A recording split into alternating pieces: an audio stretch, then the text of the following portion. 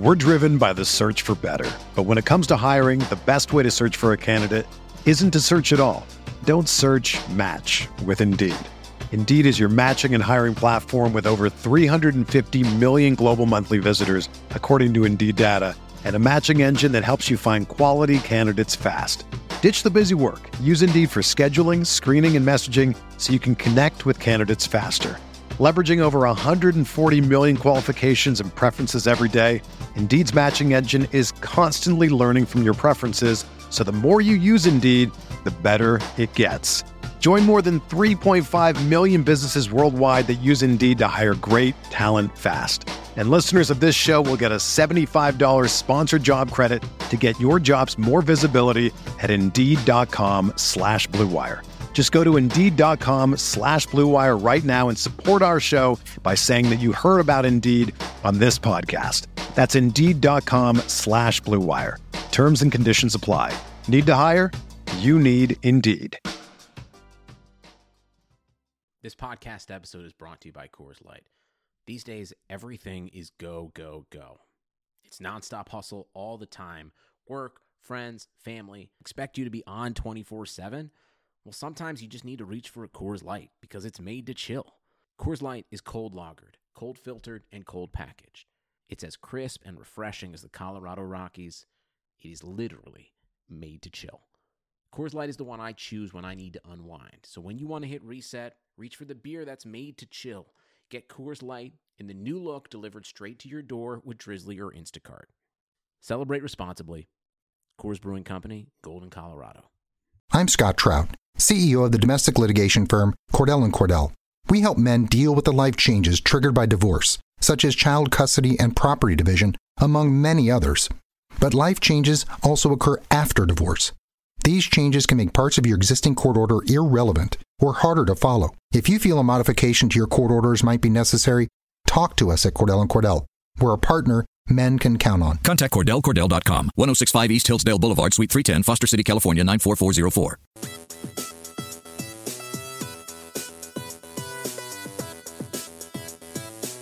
You are listening to On the Daily, the RotoViz Daily Fantasy Sports Podcast, powered by RotoViz Radio.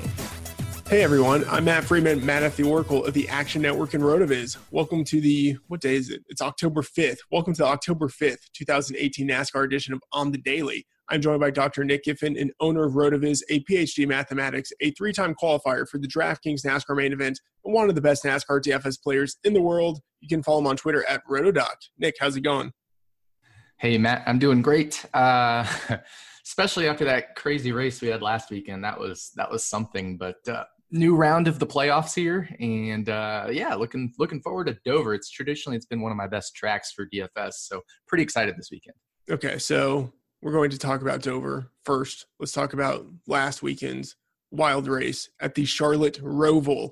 After that, 12 drivers remain alive in the playoffs. Denny Hamlin, Eric Jones, Austin Dillon, and Jimmy Johnson failed to make the second round. Nick, give us a rundown of last week's race and then talk to us about the playoff standings heading into the weekend. Yeah, I mean, it was just a crazy race. A lot of passing throughout the pack, even during the race. Maybe not so much up front. Kyle Larson led a very large chunk of the race, and then there was some strategy going on. But in the end, it was Kyle Larson trying to save fuel and Brad Keselowski trying to save even more fuel because Brad Keselowski's on a little bit of a different strategy after he and Martin Truex Jr. got in an incident earlier in the race where they both spun out. But then a caution came out. So they, seemed like they would be able to save enough fuel under that caution to get to the end. And on that restart, everybody plowed into the turn one wall. They didn't make the turn, and everybody just went straight into the wall. Keselowski, Larson, Paul Menard, I think, was in third at the time, fourth at the time. He got caught up in it. Martin Truex Jr. was able to sneak by, and it was something like a 12 or a 15 car pileup on that restart late there in the late going, and kind of what we expected would happen at the Roval. Some mayhem at the end there, and then the restart after that huge pileup. Martin Truex Jr. was leading. Jimmy Johnson was trying to chase him down. And on the last corner of the last lap, Jimmy Johnson tried to get under Truex. He locked up his brakes, spun out, Truex looked like he was going to go cruise on to the finish with Jimmie Johnson spinning, but because there was like a right-left chicane, Johnson spun straight through the corner and, backwards plowed into Martin Truex Jr., spinning Truex out, leaving both of them sitting on the track just, yards from the finish line. Ryan Blaney swings by both of them, finishes first, wins the race. Jimmie Johnson, with that move, if he had stayed in second, he would have made the next round of the playoffs. If he won, he would have made the next round of the playoffs. But by spinning out, he went into an exact tie with Aric Almirola and Kyle Larson for the last spot in the next round. And Almirola and Larson held the tiebreaker over Jimmie Johnson with the best finish in the round. So by failing to pass Truex, maybe if he just stayed in line, he would have been in the next round. Crazy stuff. Jimmie Johnson ends up knocking himself out of the playoffs when all he had to do was sit there to make the next round. But I don't really blame him. He's not really a contender to win the championship this year. He hasn't won a race all year. It's been a long time. He's in the longest winless drought of his career. I think you got to go for the win. That's my opinion. I know it's probably the unpopular opinion, but I don't see him winning the championship this year. Take every chance you can get to win a NASCAR race, especially in the twilight of your career like Jimmie Johnson is. These wins don't come easy anymore. So, I applaud the move. Obviously, he wasn't trying to wreck Truex or anything like that. He was just trying to make a hard move to get the race win, ending up costing himself a spot in the next round of the playoffs. Okay. Can you talk a little bit about what happened from the betting perspective? Because I know that we were kind of going back and forth, like thinking about what is the right way to model this, and then what that might mean for different head-to-head prop bets that we would make. What ended up happening with you? Yeah. So I ended up placing 3 head-to-head bets and posted them on Twitter before the race started. So the first one, I really liked. I had Denny Hamlin plus 180 versus AJ Allmendinger. The model had them pretty close. Had Allmendinger maybe slightly ahead, but overall they were pretty neck and neck in the model, pretty neck and neck in all the ranges of the sim scores. And Denny Hamlin was getting plus 180 versus Dinger. Dinger's had a lot of troubles. We know he's a road course specialist, but he's also had a lot of trouble finishing road course races and finishing them well. And for most of the race, Dinger was doing his usual Dinger things and having some issues and falling back in the field. And Denny Hamlin was racing, if not near him, ahead of him. So that showed you for most of the race, they were either like equal or even Denny Hamlin was ahead. That plus 180 was a really, really good price we were getting on Hamlin. Unfortunately, with all the late race shenanigans, it allowed AJ Allmendinger to kind of catch up to Denny Hamlin in there and pass him at the end on these late restarts and stuff. So that didn't work out. I also had Almirola plus 165 versus Jamie McMurray. I think it was 160 or 165 in that neighborhood versus Jamie McMurray. Again, just a situation where the model and the sim scores kind of agreed. Unfortunately for Almirola, he ran into problems not of his own doing. William Byron actually had a tire going down as he was coming off of the infield portion onto the oval portion. He had a tire going down, and Almirola had to try to move to avoid it, clouded the outside wall. He was still able to continue, but then he got caught up in that huge wreck in the end as well. He was never really near Jamie McMurray. I think he probably could have gotten near Jamie McMurray had he not had all these issues, but unfortunately Almirola just had a very much of a struggle of a race. So definitely can chalk that one up as a loss. I know that the Hamlin one was a loss as well, but it kind of felt like a win when you're getting plus 180 there, and they were basically a coin flip between Allmendinger and Hamlin there. And then finally had Larson versus Jimmie Johnson. Larson dominated the whole race. I mean, he was the car to beat. He, would have beat Jimmie Johnson had they all not plowed into the turn one wall there. And then, it was just one of those things. And we were getting plus 120 for Larson over Jimmie Johnson. So another really good bet there. Unfortunately, lost all 3, but I felt really good about 2 of them. And the third one never really got a chance to play out because of Almirola's problems really early. Yeah. So good process, maybe horrible outcome. Kind of thinking about this a little bit more. What was the DNF rate for the Roval? Oh gosh, it was extremely high. I don't actually have the number, but yeah, like that 15-car pileup there at the end. I think Larson finished like 25th, and he passed. This is another crazy story from the Roval, but Larson I think finished like 25th, and he was one of the last cars to finish, and it was a 40-car race, so we're talking almost 40% DNF rate, something like that, incident rate. And the other crazy thing is that Larson needed that last position to make the playoffs. Jeffrey Earnhardt basically stalled out 100 yards from the finish line, and Larson was way back there just trying to finish his lap with a totally broken car from when he clouded the wall in that huge pileup. He couldn't drive the car straight. Larson is, maybe a quarter of a mile behind Jeffrey Earnhardt, and Earnhardt stops 100 yards from the finish line. Larson comes to that last chicane. He can't even control his car. He's going super, super slow, but he still can't control his car, and he hits the wall coming out of that last chicane, going super slow just because he has no control of his car. He couldn't turn it left. And so he hits the wall, but the wall helps his car get straightened out, and he drives over the finish line like the slowest pass you'll ever see for the next round of the playoffs. But every point matters in this system, and we saw it in multiple ways. With Jimmy Johnson losing it there, Larson getting it there, and even Eric Almirola repairing his damaged car as well to keep racing through multiple incidences. Every point matters, and I think we'll see it again in this second round of the playoffs. All right, let's talk about Dover. It is a 1 mile, highly banked concrete oval nicknamed the Monster Mile. This is the second Cup race of the year for the track. The first race was back in May. It was dominated and won by Kevin Harvick.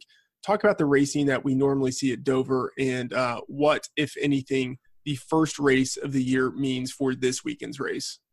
Yeah, so the first race at Dover was really interesting. Obviously, Kevin Harvick dominated. He led almost exactly half the laps, 201 out of the 400 laps. Brad Keselowski led almost a quarter of the race, 108 laps. And those were the two major dominators. Harvick started second, so he started on the outside pole and went on to dominate and win the race. So Kyle Larson actually started on the pole, but he didn't even lead a single lap.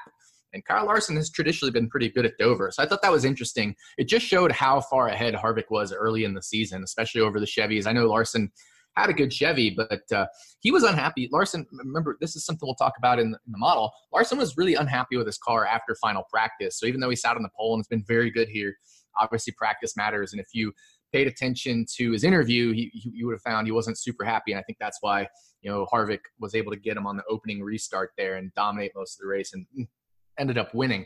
Dover is a place you can pass. Absolutely. So usually at some tracks that are hard to pass at, we talk about quality pass percentage. Not going to talk about that at Dover this weekend. We'll talk about the model in a little bit, but it is definitely a track you can pass, multiple grooves. You'll see drivers riding a little higher. You'll see drivers riding the bottom. So it definitely can produce a lot of good racing. But I will say, the fall race, which is, of course, this race, is very different from the spring race traditionally in how it plays out. There's traditionally a lot more wrecks in the first race than in the second race, and it shows in the DNF rates.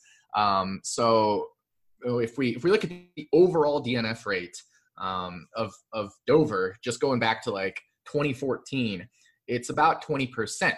But then I need to break it down here. But if we break it down into the fall race, the DNF rate and versus the spring race, the DNF rates are just so much different. So let me pull that up here. 1 second. Have those numbers in front of me. I just need to get them. The fall DNF rate is around 28%, and the spring DNF rate is around 10%. So just under 10%. So, and it's happened every single year since 2014, since we started this format of the chase, of the playoffs. I still occasionally call it the chase. That every single year, the spring race, the first race, has had a higher DNF rate than the second race.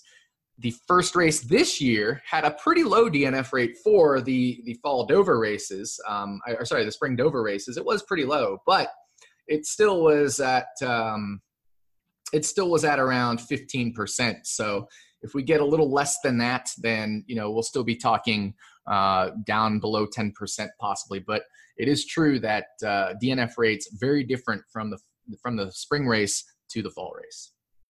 Hey, sports fans, football season's here, and it's time to get in on the action with MyBookie. MyBookie is the industry-leading sports betting website that offers real Vegas odds on football, baseball, and all your favorite sporting events. You can take a side, the total, or even fantasy points props. MyBookie lets you bet online and win big. Did the game already kick off? Don't sweat it. MyBookie has in-game live betting on every major league and event, even esports. There's no better time to join MyBookie than today. Go to MyBookie to open an account and start winning. Use promo code CHAMPION when you register for your account and get a 100% sign-up bonus up to $1,000 on your first deposit. Bet today. Visit MyBookie's website or call 844-866-2387. That's 844-866-2387. Check them out today and use promo code CHAMPION for a 100% bonus. Terms and conditions apply for entertainment purposes only. Void where prohibited. Okay, so let's continue talking about Dover. He said he's looking for the outline here. Okay, with the fall and spring races traditionally producing different DNF rates, how do you account for that in your model? Yeah, so obviously normally when we talk about the model, we'll say things like driver rating or whatever, and my model is finishing position with DNFs removed. So if we start modeling finishing position with DNFs removed, then overall we're just looking at an average, like I said, 20% DNF rate. But that doesn't really tell the story because we know the spring race and the fall race are so different for at least 2014, 15, 16, and 17, at least 4 years running. They've been different. We don't know about this year, of course, but we can say that has very much been a trend in this this era of the NASCAR playoff format. So what will happen then is if I model finishing position, all the finishing positions will be modeled probably a little too high because I'm saying, well, there's a 20% DNF rate essentially for the model. But what I can do is I can add in a categorical factor for spring versus fall race. And when I add in that categorical factor, it basically creates two separate models. It's modeling the spring and it's modeling the fall, but it's still using the main factors are still kind of the same for both of those races. They just have different influences on finishing position based off of the spring and the fall. So it still is important to model both the spring and the fall because that way you get more data, you get more data around how much does something like driver rating or something like practice affect finishing position. And then you can use that to essentially build two different models. It's not two different models, it's one model, but it's kind of like it's two different models. So I have a categorical factor in the model this weekend for whether it's the spring race or the fall race. Okay, what other factors go into your model? Yeah, so this is like I said, we're not going to be talking about quality pass percentage. What we're going to be focused on this weekend is driver rating. Before we talk about driver rating, though, obviously long run speed. Dover is a 1 mile track, so we do get a lot of 10-lap average times in practice for Dover. So we'll definitely be talking about 10-lap average in the model. Starting position actually shows up in the model, especially for it has a much higher correlation with the second race than the first race. So it has a much higher correlation with this race than the first race.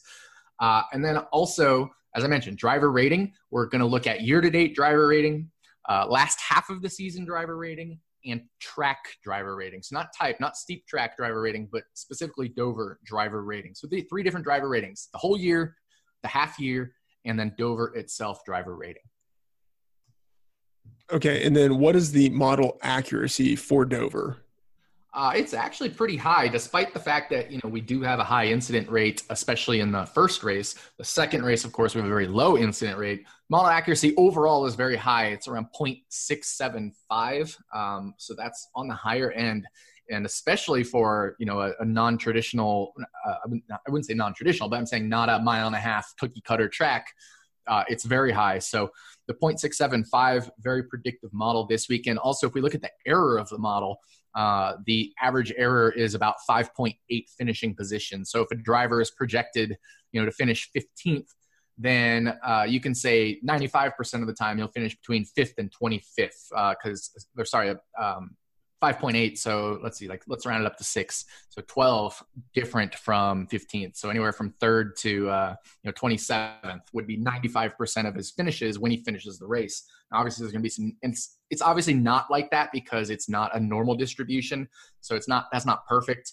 The finishes will usually be skewed much higher because of other cars falling out. So, but the idea is like one error, one standard deviation on average will be around 5.8 finishing positions. So if a driver's finishing, like I said, 15th, one standard deviation will have him around 9 to 21, and then 2 standard deviations around 3 to 27. Okay.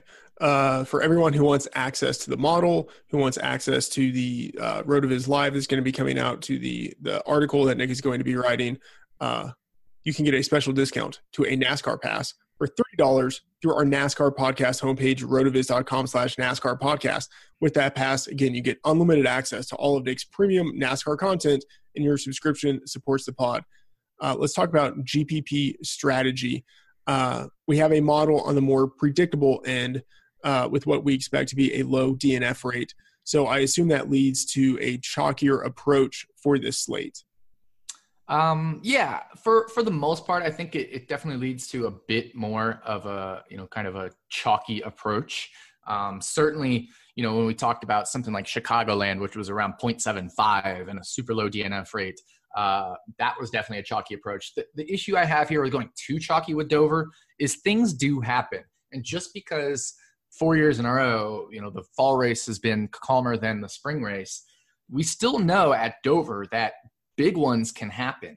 And that's because of the way Dover is shaped. Even the front stretch and the back stretch are pretty steeply banked, around 9 degrees of banking, which it doesn't sound like a lot, but that's essentially what you see in the tri-oval portion of most of the 1.5 mile cookie cutter tracks. So what happens is if cars hit the wall, they end up sliding back down in front of the field, and that could create some big ones. So just because we have a low fall DNF rate doesn't mean we should completely ignore the fall DNF rate, the spring DNF rate. It doesn't mean we should completely ignore the spring DNF rate. So I do think there is a probability we have some kind of big one. So we shouldn't just say, well, we're going to have an 8 or 10 or 11% DNF rate on average, and that's what we can expect. I do think we need to pull a little bit of knowledge from the spring race and say, well, maybe on average it'll be higher than 10 or 11%.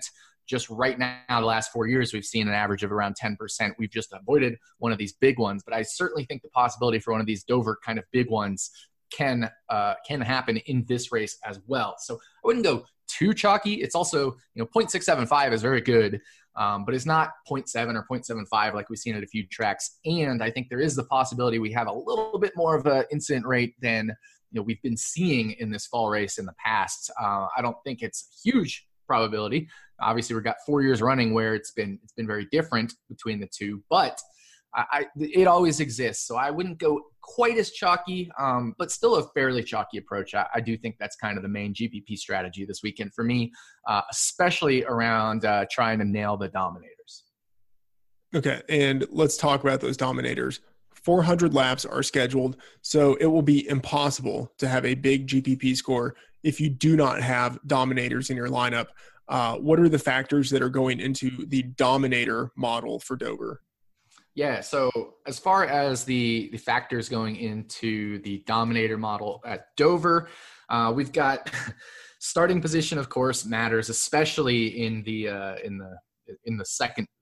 this spring race, this fall race. I can't do seasons, man. They're so confusing. In the fall race, starting position very much matters. Year to date, fastest laps, and then also the track type fastest laps matter, and then past Dover laps led. So essentially, year-to-date fastest laps, steep track fastest laps, and then past Dover dominance, including laps led and fastest laps, is what's going to go into the model this weekend for dominators at Dover. And how many dominators do we typically see at Dover races, and does it vary? I'm assuming it might from spring to fall. So the funny thing is, it actually, even though the starting position matters a little bit more for the fall race, according to my model, the number of dominators is kind of variable for each Dover race. So if we go back to 2014, let's just look at the spring races first, and then we'll look at the fall races. 2014, there was 2 dominators. 2015, there was 3. 2016, there was like 2 major dominators and then 3 guys that also led between like 11.8 and 12.3% of the laps. So I don't know how you want to score that, but there was definitely at least 2 kind of major dominators. So we've got what we said, a 2, a 3, a 2-ish with maybe even more. And then the first race in 2017, there was 2. And then the first race this year, there was 2 and kind of a third if you include Clint Boyer, who had exactly 10% of the laps led, 40 laps led, and 26 fastest laps. So 2 to 3-ish. So if you look in the first race, it's basically been 2s and 3s with a little bit of spillover, maybe even towards a little bit more. If you look at the second race, we've got a 3, we've got a 1, and that was when Kevin Harvick led 89% of the laps in 2015. So we got a 3 and a 1 already. You can see the difference for 14 and 15. Then we have a 3. Then we have kind of a 2 with another one of these situations, a 2 with some spillover for 3 other dominators. We had one driver lead 51 laps, another lead 39, another lead 30, and they all put up at least 27 fastest laps as well. So that was like a 2+. And then we haven't had this race this year. So similar trends, other than that kind of that one that stands out with Kevin Harvick. We do see mostly 2s and 3s all across the board at Dover. So I'll be playing 2 and 3 dominator lineups for the most part. If there's a 1 dominator race, you'll probably still be picking drivers that could have dominator potential. They might rack up some fastest laps, get a small amount of place differential, finish high, and they could still end up in the winning lineup. So I think I'll be playing almost purely 2 and 3 dominator lineups this weekend. So as we record this, we're currently in a rain delay for qualifying. So instead of giving some early dominator cash and GPP picks, let's talk about some of the drivers that right now fit the model stats that you have, the guys who look good right now relative to their price. Yeah, so obviously just right off the bat, we want to talk about which drivers do we think will be the cream of the crop as far as dominators. Obviously, week in and week out, we've got the same 3 highest priced drivers. This week it's Harvick at 12.1, Kyle Busch at 11.8, Truex at 11.5. If we look at driver rating since 2014 at Dover, which is kind of this playoff era of this structure, Martin Truex Jr. has the highest driver rating at Dover. Then just behind him is Kevin Harvick. But they flip in terms of dominators. Harvick 1, Truex 2 in terms of dominance. Kyle Busch, not really a Dover dominator. Only 5.5% of laps led and 7% fastest laps at Dover since 2014. So Kyle Busch up there at 11.8, probably the one I would avoid of this trio if you were going to, early weekend dominator picks here. Another driver that definitely stands out is Jimmie Johnson, 104.5 driver rating. That puts him 5th. So Jimmie Johnson, very good at this track, 104.5 driver rating. And he has had a little bit of dominance here. Obviously, he's won many times at Dover as well in the past. A lot of those victories, many years ago. If we just look at the past 3 years, which is a little more recent, Jimmie Johnson's still right up there, 104.4 driver rating. He's priced down there at $8,200 this weekend. So I really love that price on Jimmie Johnson. Another driver that stands out just really awesome in price point is Daniel Suarez. Daniel Suarez, 96.9 driver rating at Dover. And if you look at just the last 3 years, which is, of course, the lower downforce era of this car, also, similar playoff structure to this year, those past 2 years. Daniel Suarez comes in at the 8th best driver rating at Dover, ahead of guys like Brad Keselowski, Denny Hamlin, Joey Logano, Eric Jones, Kurt Busch. So Daniel Suarez, really good at this track. He also has a win at Dover in the Xfinity Series. So it's not like it's just been a small 3-race sample size in the Cup Series. He's done very well in the Xfinity Series at this track as well. Priced even cheaper than Jimmie Johnson at $8,000. And then we really need to dig down further in price to find a supreme value, and that's Matt Kenseth. Matt Kenseth, 107.6 driver rating at Dover. Obviously, most of that came all of it essentially came in the Gibbs racing equipment. He didn't race the first Dover race this year. That was before they put Trevor Bayne in the car, or replaced Trevor Bayne with him in the car. So, but that 107.6 driver rating is from his time at Joe Gibbs, but it's still one of his best tracks. And so Matt Kenseth is definitely a driver priced down at $7,100. I'd keep an eye on this weekend, especially if he looks good in practice. It would definitely be a steal to have Matt Kenseth at $7,100. There is a ton of value this weekend in that mid-price range. And as we're recording this, qualifying has officially been rained out. We just got word. So lineup will be set by owner points, putting Kyle Busch on the pole, kind of like fading Kyle Busch a little bit. But we'll have to see how practice shakes out and things like that. But with Kyle Busch on the pole and never really having been a Dover dominator, I do kind of like fading him a little bit. But that's early in the week. We still haven't seen practice times or anything like that for post-qualifying. So Kyle Busch officially on the pole for this race at Dover. But yeah, going back to the drivers that kind of fit the bill, a lot of value in that mid-range, that $7,100 to $8,200 range.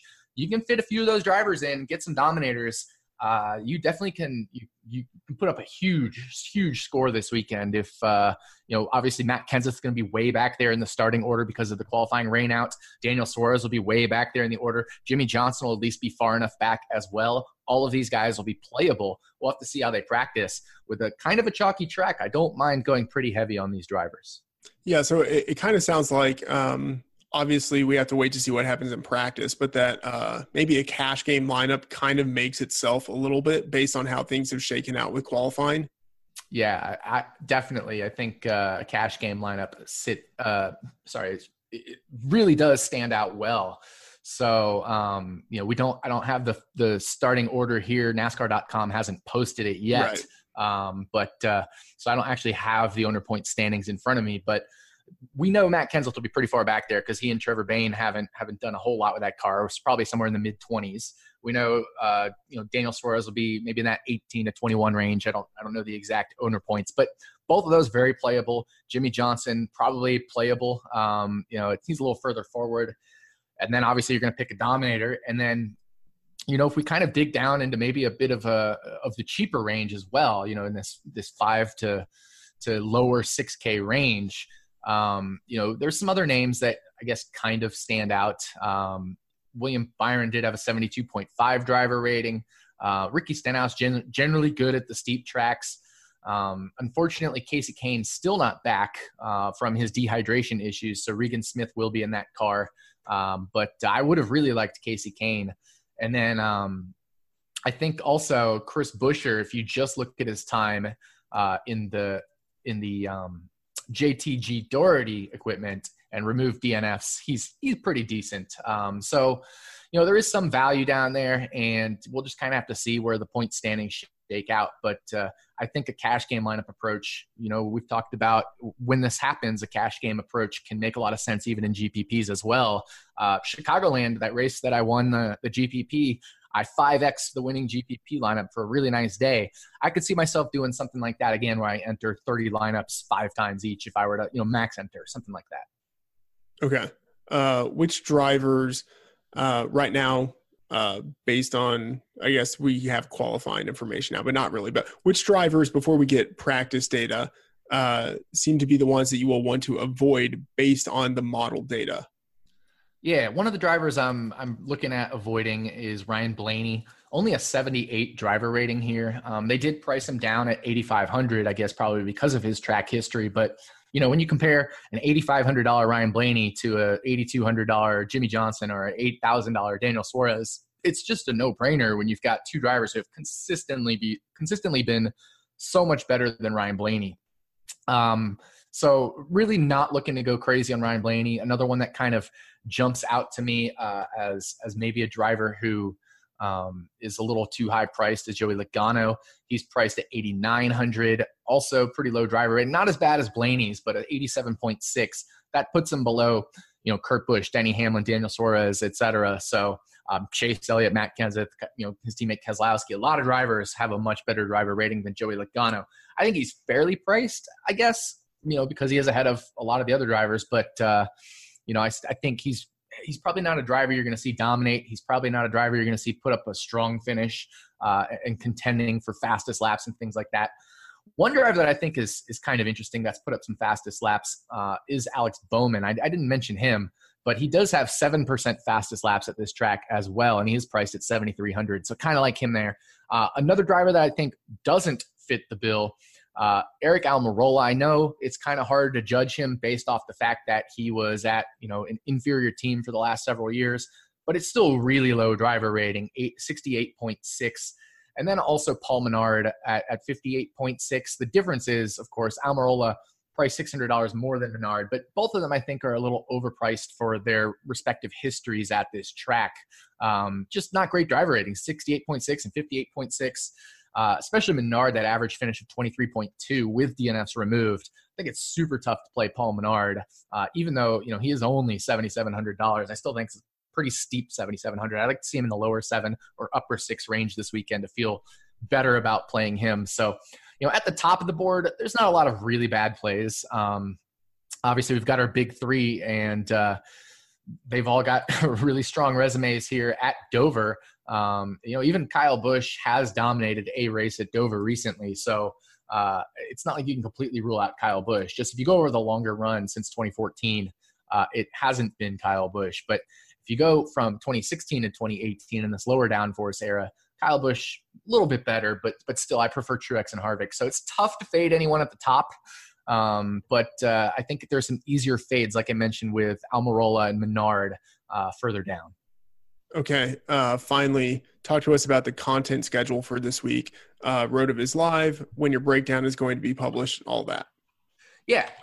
So practice is, of course, going to be tomorrow. So there'll be 2 post-qualifying practice sessions. And obviously we didn't get qualifying. So 2 practice sessions tomorrow. The final practice will end at 2:20 p.m. Eastern time. So it's rounded to 2:30. That'll be like 11:30 Pacific time for me. I'll get right to work. Everything should be posted within an hour and a half, 2 hours. And then I'm going to jump right into RotoViz Live after I finish all that work.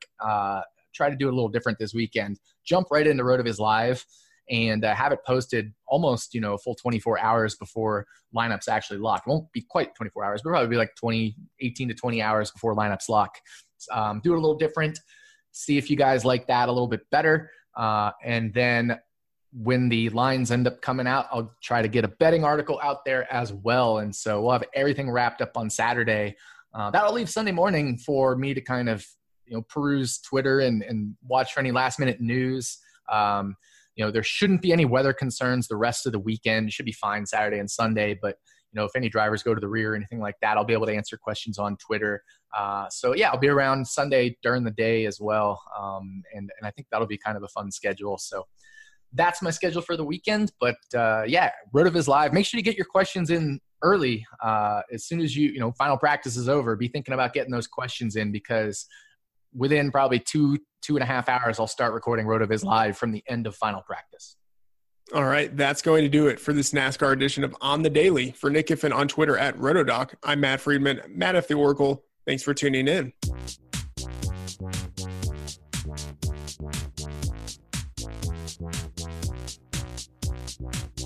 Thank you for listening to On the Daily, the RotoViz Daily Fantasy Sports Podcast powered by RotoViz Radio. And special thanks to Randy E. Aguabo for the introduction. Please review the podcast on iTunes under the established RotoViz Radio feed. Contact us via email onthedailydfs@gmail.com and follow us on Twitter at onthedailydfs.